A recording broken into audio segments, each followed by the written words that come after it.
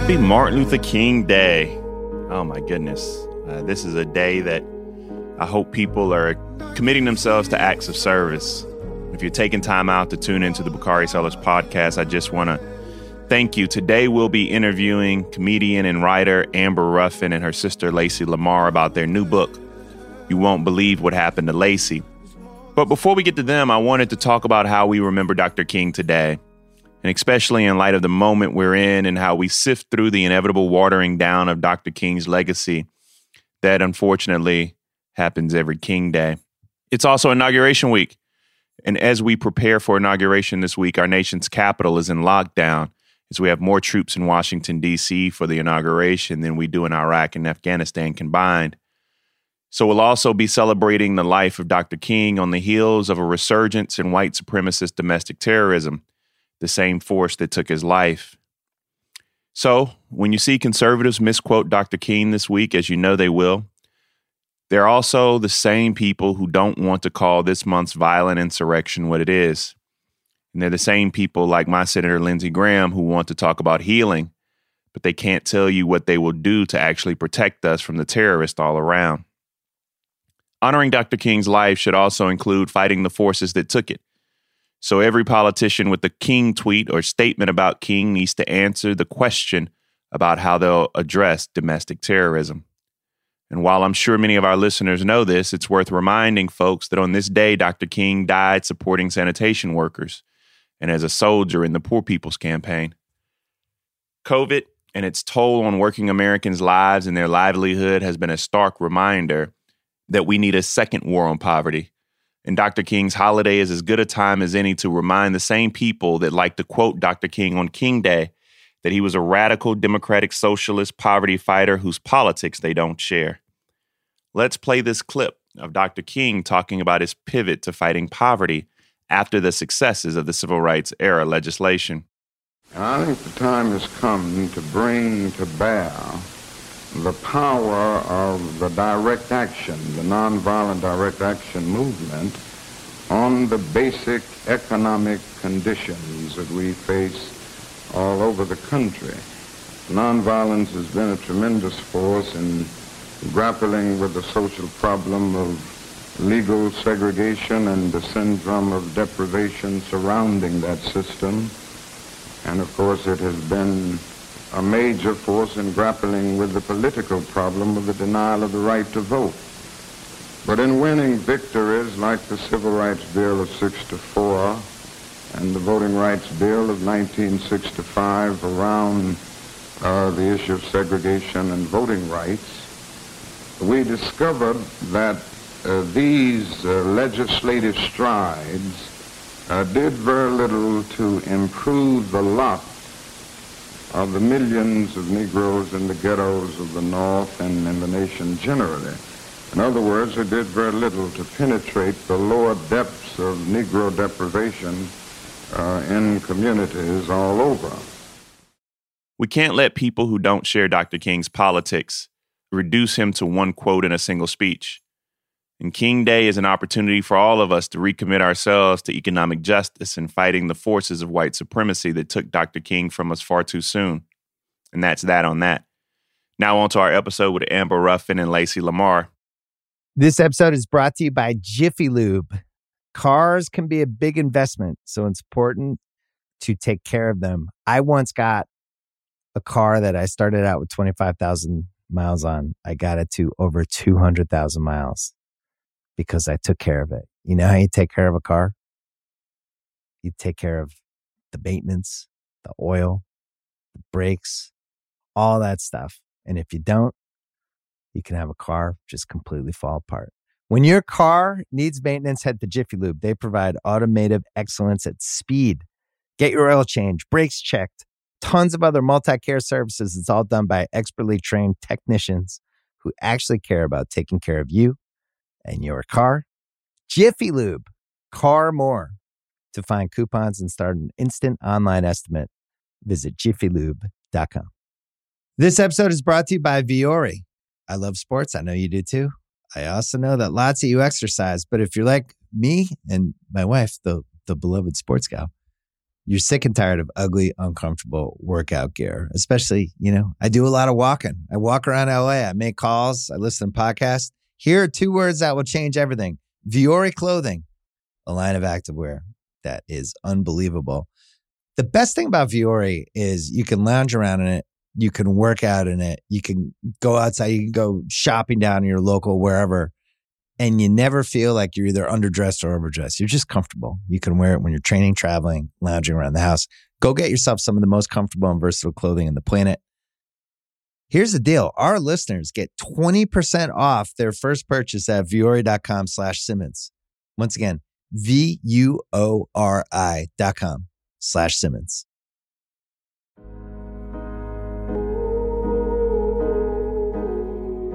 So we have a great show today. I want to welcome to the show Amber, Ruffin, and Lacey. Lamar, what's going on, ladies? How y'all doing? Hey, doing good. Hey, I'm loving the style and everything. How's life going? With everything going on in the world in the midst of a pandemic, an economic recession, a racial reckoning, how y'all feeling? Besides all of that, great. Sure. Besides that, how was the parade? Miss Kennedy, besides everything else. I know it's a tough go. We start every episode by having our guests walk through the arc of their careers. And I wanted to start with Lacey. You're both from Omaha. And Lacey, you live and work in Omaha. You've had a career in corporate America, and that's a lot of the fodder for your book. But walk us through the arc of your career in corporate America to now being an author. I thought that I was in the best job of my life. It really was my dream job. When I got the job, I told Amber, oh my God, I'm now at this corporate job and I love it. But every job I have, not just corporate, has really been the exact same thing. It's being, one of the only Black people in the room, if not the only Black person in the room. And can I swear on here? The horrible comments, the dumbass comments that I get, and having to navigate through, what do I say? Do I lose my job today? I mean, that is just a weekly thing. Do I lose my job today? Because, if I speak up and say what I really want to say, I'm not going to have that. I go through those moments on CNN all the time. It's do I get fired today? Do I get fired today? Yeah, because the CEO called me colored gal. Like, do I say, what do you do? That one might be an exit. That one. Yeah. You think it would? You think it that would? Might be an exit, but it's a pot of gold at the end of that rainbow. In Nebraska, where are you going to work? Because you think that's the thing. Well, that's true. You really have to. I tell people all the time. I have sat there and gone, okay, if I walk out now, do I have enough to do the rent and then this and then my daughter has this? Okay, yeah. Fuck all y'all. I have done that math so many times. And I've also gotten to work and sat in my car and just been like, oh, yeah, I don't know, and go back home. And they're like, but we saw you in the parking lot. And Amber calls that, you called in racism. Yeah, that's a mental health day. You got to take It's a those. mental health day, but I think now they need to add racism on for everybody. You called in racism. You get about 3 days. Whew. Now, Amber, you've got your own show on Peacock. Not everybody. You've got your own show on Peacock, Amber, the Amber Ruffin Show, and you've been a writer for the Seth Meyers Show for some time now. Walk us through the arc of your career in comedy, from doing improv in Omaha to having your own show. The arc of my career is long, but it bends towards writing this book. Sorry, we've been horrible all week. My career started I moved from Omaha to Chicago, and then I started improvising and interning at an improv theater. Then I auditioned for a theater called Boom Chicago, where I wrote and performed sketch comedy and improv. And then after 2 years at Boom Chicago in Amsterdam, I came back to Chicago, and after Boom Chicago in Amsterdam, I did the Second City, which is a American comedy theater in Denver. Then I did the Second City main stage in Chicago. Then I went back to Boom Chicago for another 3 years. And then I spent 2 years in LA trying to make it. Ooh. So while you doing these improv, do you have like another job? No, I worked as a full-time improviser. There Oh, are wow. only like 20 such jobs in the world, and I got 2 of them. So so I was lucky enough. But then when I moved to LA, I was a nanny for a baby, which was great because I friggin' love a baby. Was it a white baby or black baby? What do you think? You were walking around with a little blonde hair, blue eye white baby, weren't you? Yes, I still love him. He was a perfect little baby. And I got this job at Late Night with Seth Meyers. How does that happen? Do you just send a resume in on LinkedIn? What, you just DM Seth? No, but I could have, because Seth Meyers also did Boom Chicago in Amsterdam. So I knew him because he would come back and visit when alumni would come back and visit every year.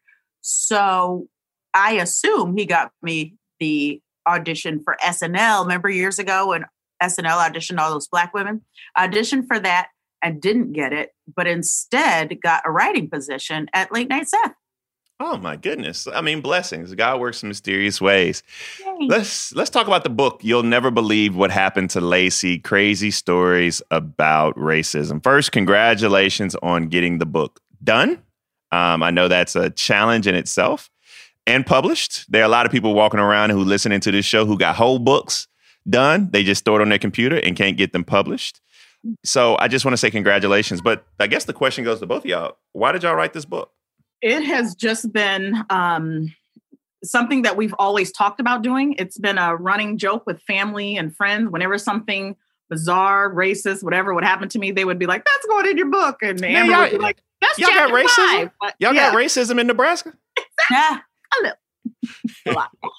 So it just became this joke. Like, people would always say, "That's going in the book," you know. And then one day Amber called me and she's like, "I think we can do this." I had I would keep a journal for work. Anytime something racist would happen, I would write that down, because you got to go to HR, or you got to prove that it happened and what they say and the date and the time.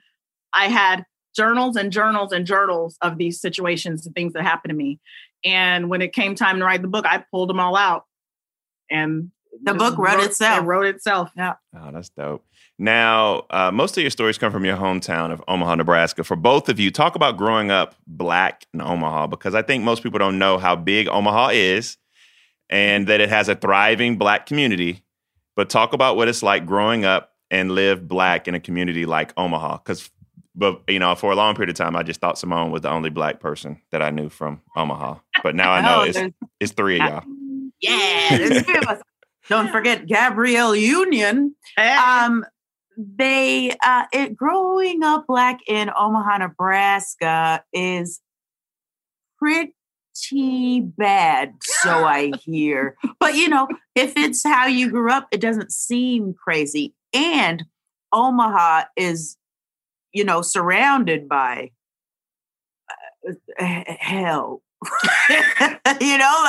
Omaha is the big city to a lot of people. Yeah. And when you travel a little bit outside Omaha, like when you're in Omaha, okay, odds are someone's going to say something crazy to you, but it won't be like, there's no subtlety. What you're saying, it's not subtle.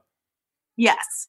But if you go outside of Omaha, Nebraska, then, you're in your regular ass 1950s danger. You're going to get it. Yeah. So I guess it is tough. But our neighborhood, we should really do a study on our 5 siblings, because when Mom and Dad moved into the neighborhood, it was white. And then they had 5 kids, and I'm the youngest. And by the time I went to elementary school, it was plenty Black. So So for me, it was still bad. It was beginning to be that white flight. Yeah, we started white flight. We ran them out. There you go. That's it. We're walking through history right now. So when you read the book, people come with the crazy racist stories to Lacey and not Amber. What is it about Lacey? Lacey is a foot shorter than me. She is. Oh, so they bring all the BS to her door. I don't think I'm a foot shorter. You are 1 foot shorter than me. She's a tiny person. and she's adorable. She's And I think- there. Like she right there. She can hear her. She smells a little bit, but I do think she seems really like kind and approachable. And I seem kind of like brash, and it seems like I would stab you. I'm not sure if that's I don't even think that's a feeling. That's not a seems like. That is you will stab. The fact. It's a fact. People can see the fact. But I know what they don't know is they don't know. I will stab you. Oh my goodness. So one of my favorite stories from the book is about Lacey's racist coworker in HR. And for background for my white listeners, HR for Black people is like the principal's office, because the people that are often in corporate HR are people who have no business in HR. But talk about the story about your team lunch with Nancy from HR and her neighbor from India. Oh, yeah. So it was just like a thing whenever someone started a job, and I was actually there on her interview. That's a whole nother story. When you're hired, you take them to lunch. So our little team took her to lunch, and we're eating at this restaurant. So then everyone starts talking about going around the table, naming their favorite food. And someone said Indian food. And she was like, oh, Indian food is gross. And Indian people, they're just dirty. And I said, whoa, how are Indian people dirty? And she said, well, we had this neighbor and his yard was unkempt and the grass was getting longer.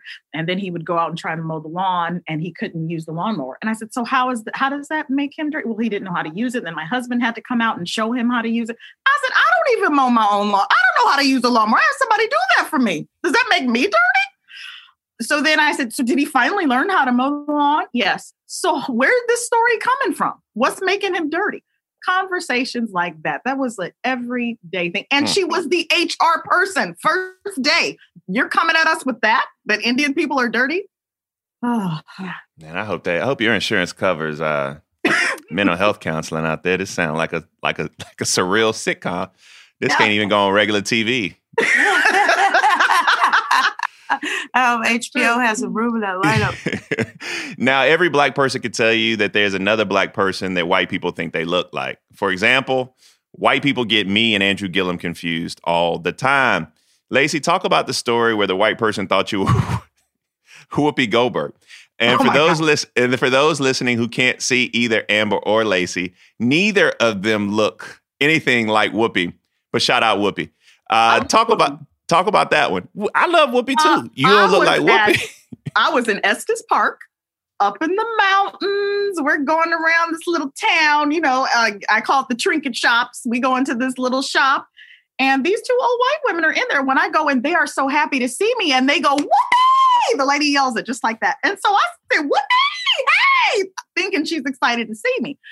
In there a little bit longer, and she's like, I can't believe you're in the store. Oh my gosh, I love your movies. And I'm like, this lady doesn't know who I am. I'm still not thinking Whoopi Goldberg. And then she just starts naming some of the movies. And I'm You were like, amazing in Sister Act. Yes. And I was like, she thinks I'm Whoopi Goldberg. Now she starts pulling stuff out, asking me if I want it. Go ahead and take it. So I was Whoopi Goldberg that day. I got me some free stuff. I wasn't going to, tear her down and ruin her dream. This happens to me sometimes. This is like the third time I've told this story. Kai, my producer, is going to be mad at me for telling this story so much. But people get me and Michael B. Jordan confused all the time. Ooh, okay. It's the wildest thing. They be like, aren't you dating Lori Harvey? I'm like, that's not even me. That's not even me. So I feel what you're saying. I understand where you come from. Yeah. Whoopi Goldberg, if you're listening to this, I'm sorry, but I did get some free shirts. That's all I'm going to say. I owe you some shirts. They still got your picture up in the store talking about Whoopi was here. This episode is brought to you by Jiffy Lube. Cars can be a big investment, so it's important to take care of them. I once got a car that I started out with 25,000 miles on. I got it to over 200,000 miles because I took care of it. You know how you take care of a car? You take care of the maintenance, the oil, the brakes, all that stuff. And if you don't, you can have a car just completely fall apart. When your car needs maintenance, head to Jiffy Lube. They provide automotive excellence at speed. Get your oil change, brakes checked, tons of other multi-care services. It's all done by expertly trained technicians who actually care about taking care of you and your car. Jiffy Lube, car more. To find coupons and start an instant online estimate, Visit jiffylube.com. This episode is brought to you by Viore. I love sports. I know you do too. I also know that lots of you exercise, but if you're like me and my wife, the beloved sports gal, you're sick and tired of ugly, uncomfortable workout gear. Especially, I do a lot of walking. I walk around LA. I make calls. I listen to podcasts. Here are 2 words that will change everything. Viore Clothing, a line of activewear that is unbelievable. The best thing about Viore is you can lounge around in it. You can work out in it. You can go outside. You can go shopping down in your local wherever. And you never feel like you're either underdressed or overdressed. You're just comfortable. You can wear it when you're training, traveling, lounging around the house. Go get yourself some of the most comfortable and versatile clothing on the planet. Here's the deal. Our listeners get 20% off their first purchase at Viore.com/Simmons. Once again, VUORI.com/Simmons. This episode is brought to you by Cars.com. When you add your car to your garage on Cars.com, you'll unlock access to real-time insights into how much your car is worth. Plus, view its historical and projected value to decide when to sell. So when the time is right, you can secure an instant offer from a local dealership or sell it yourself on Cars.com. Start tracking your car's value with your garage on Cars.com. So one of the things I could appreciate about your book is you say that the intent of your book is to educate white people. So for the white reader of your book, what do you want them to get out of it? I want both of you all to answer this one. What do we want white people to get out of the book? Some lessons on what not to do. I think white people, I hope white people, when they read this book, will go, oh, you know who does this? My boss. Or you know who does this? Me. Or my uncle or my friend. And then they will check people when they act that way. Like we can all talk about being hurt and what is hurtful and what is acceptable behavior and what's not. But until it's condemned, it's just going to keep going. Trump has turned up the craziness. Trump has emboldened racists. And I think we have to do work to undo what he has done. And white people need to get comfortable with that work and get to work, please. I tell people that Donald Trump didn't start or create racism. And then I go back to the events at the Capitol and I go back to the Charlottesville riots and I ask people, and I'll ask you, what was the when you look at the insurrection in Capitol Hill and you look at Charlottesville, what stood out to you the most? The fact that everyone was white. That stood out. And what stood out to me the most is after it happened, the excuses. It wasn't that bad. And most of those people weren't even Trump supporters. They are Antifa and all this crazy stuff. It's like immediately the excuses came up. What stood out to me the most was that they didn't wear hoods, they didn't wear masks. So even in their racism and bigotry and xenophobia, they were like, you get all of me. Yeah. Right? Yeah. Like, we're here. I'm old enough to remember when racism wasn't cool. And here they go marching on the Capitol with the Confederate flag. And it's not just fat kids playing Xbox in their grandma's garage. It's like state legislators and bankers and police officers and firefighters. Yeah. So it's wild. How can listeners buy You'll Never Believe What Happened to Lacey? Anywhere books are sold, it is there. If you want the audio book, it is there. And it can also be on your Kindle. It's everywhere. Who read it? Did you guys read it for us? Wasn't that the hardest thing you've ever had to do? It was weird. Yeah. I skip over some of it because I just don't want to hear it right now. When I was reading it, like my throat hurt. It was the beginning of COVID. I was like, oh shit, they got the thing right now. And you forget how to read. And it's just like you in there for 3 days. You see words that you've never said aloud. You've just written them. I mean, I'm going to go back and listen to you two read. Now that you said you are the narrators of it, I'm going to go back and listen to this. Amber, I want to make sure that listeners hear about your show, the Amber Ruffin Show on Peacock. How'd the show come about? And tell us what's happening on the Amber Ruffin Show on Peacock. All kinds of craziness is happening on my show. So I am a writer on Late Night with Seth Meyers, and, we write a lot of bits. And at one point we thought, wow, I have enough bits left over. I could probably do a weekly show if I just had the teeniest bit of help. And I write it with another writer on the show named Jenny Hagel. So between the two of us, we can generate enough stuff. So now we write for both shows. And on my show, I just tell the truth. So I really have been experimenting on Late Night Seth and being like, how much of the truth will they let me say out loud into the camera? And once they let me be like, I've never trusted a single cop, and I got to say that out loud into the camera on national television, I was like, oh, there are no rules here. So on the Amber Ruffin Show at Peacock, we just say what our true feelings are.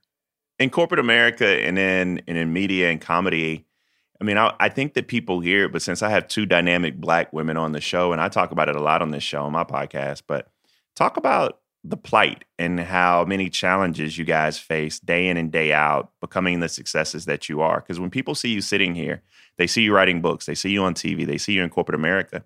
Some people want to sit back and say, oh, they made it. Like, this is easy. But I just want you to talk about, both of you guys in your respective fields, the obstacles you had to overcome just being Black women. And the fact that I know white people are always like, can I touch your hair? I still have to go back to Nebraska. I don't live you better here not. anymore. You better not say too much then. He like, cut her up. There go your key to the city. Your key to the city ain't happening no more. Like, Amber has this freedom that I still don't know what that feels like. Because Do you want it? Do you want it? Yes, I want it. I want to free everybody in Nebraska. With everybody else. Anyway, and I don't have that. I was just saying that even here, I went to the store and I had this big purse. And I was like, why are you carrying this? No one in New York carries a big purse. And I'm digging in it, but then I stop. And because in Nebraska, you're in a store, you can't dig in your purse more than a couple times in a store. They're going to think you're stealing, and then they stop you. And then I realized nobody cares about me here. There's lots of Black people, and nobody's looking at me. Yeah. And I was like, oh my God, I'm not in that confined box. Yeah. And I'm sure Amber, she can come to work and be herself and say all these things. I can't say a smidge of what she says at my job. I can't just freely talk about the police officers and all this stuff. So, yeah, it wouldn't last. Amber? Being a Black woman in comedy, a writer, I mean, at your level, I mean, how difficult is that? It was difficult in that, I mean, because if you look around, I just don't think there are many of y'all. there aren't a lot of us. So it was very lonely. Then Robin Thede came along and I was like, I love Robin. And then it just snowballed. I remember once we had a dinner for Robin Thede's birthday. Robin Thede loves nothing more than Black women doing comedy. It's truly her favorite thing. So we called every Black woman in late night. And table for 6? All had table for 8. And we all sat around and ate dinner, and it was truly one of the best times. I feel like we were missing one person from LA. That's it. But now, you know, that was years ago. Now I think we would have to get a party room. Ooh, progress. But it's your regular Black shit is, you know, by the time I got this job, it had been my full-time job to write and perform comedy for 8 or 9 years, full time. Meanwhile, there's lots of people writing late night and they're fresh out of, you know, college. But after 8 years, then, okay, I can finally move up to the next level. So that's a part of it. I have a good friend named Clark Jones who is toiling in the vineyard, the comedy vineyard, and doing great work and, you know, writing some scripts and doing some other things. Shout out to Clark. But we always talk about how times have changed. Have you found it to be more difficult to write comedy in this new environment, this new politically correct environment? No. For me, it has gotten easier because you don't have to make any workarounds. Like, I don't have to gently say, a cop is here. I feel a little scared. Isn't that crazy? What you don't have to do it like that anymore. You can just go, this bitch gonna try to kill me. You know, you can, you can just tell the 100. Which is a lot funnier than the first one. I was like, where's she going with this joke? That's a lot. The direct line is a lot, funnier. It's a very good example. That's exactly how fast and clean everything is now, because we're all kind of on the same page. You know, it's like if I were to do a show for people who make paper, which I have had to do, then I would, I'd go in there and I'd make jokes about goldenrod and how that's such a loud color and blah, but if I did that shtick for us, I would be met with silence. And that's how talking about racism used to be. But now even white people would be like, yeah, bosses can be a trip. Now we're all a little more on the same page, and it really makes my job a lot easier. So with both of you guys doing so much, and I know you guys are worn out, it's nothing like these press tours where you can't leave your house. They just don't have the same excitement of hopping on and off of planes. You're just sitting here. Who we zooming with next? Okay. Do I have to put on pants for this Zoom or not? I know. So my question is, what should we expect from both of you all next? I know you say you're going back to Omaha. You think after this book, I don't know. And you have a show on Peacock that's doing so well, but what's next? Is there a late night show in your future? Is there another book or CEO of a Fortune 500 or 100 company what's next? What's on your vision boards, ladies? Maybe definitely another book, but I am going back to Omaha. I'm going back. Y'all should make this a script. This writes itself, and this would be. Who knows? Who knows? There I go thinking out loud, and I'm not even on an edible right now, and I still got good ideas. You got extra. Well, thank you, ladies, for your time today. It's been a pleasure spending some time with you guys, getting to know both of you all. If I can ever be of any assistance, I'm actually waiting to get the hard copy of the book, because sometimes I do my CNN hits from right here, and so I will put the book over my shoulder, so you will get some free publicity around the world. So, yeah, please watch. Please watch. I know we got one Peacock over there, but it's okay. I got friends at Peacock. You guys can come over. Yeah, you guys can come over. It's a blessing. You guys are making me so proud, and I hope that my daughters will read your book and know that they can go out and be great ladies like you all. Thank you, and God bless you for your time. Thanks, bye. All right, bye-bye. Before I let you go today, I wanted to first note that this is the last episode that will air ... when Donald Trump is your president. This week, literally on day one, we'll see a flurry of executive actions from President Biden, ranging from lifting the Muslim ban to rejoining the Paris Climate Accords to extending freezes on evictions and student loan payment interest from accruing.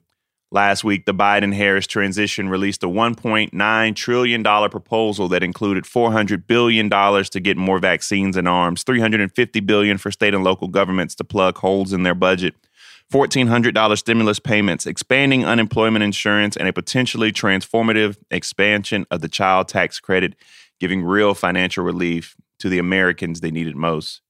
This is part one, the relief package of the Biden plan to build back better, that will include a recovery package with more money for small businesses, infrastructure investments that can finally move us forward, and we'll finally have adults running the country again. And that's that on that. Happy King Day. Let's pray for an uneventful inauguration, and we'll see you on Thursday, where we'll be interviewing my brother, journalist and writer, Wesley Lowery.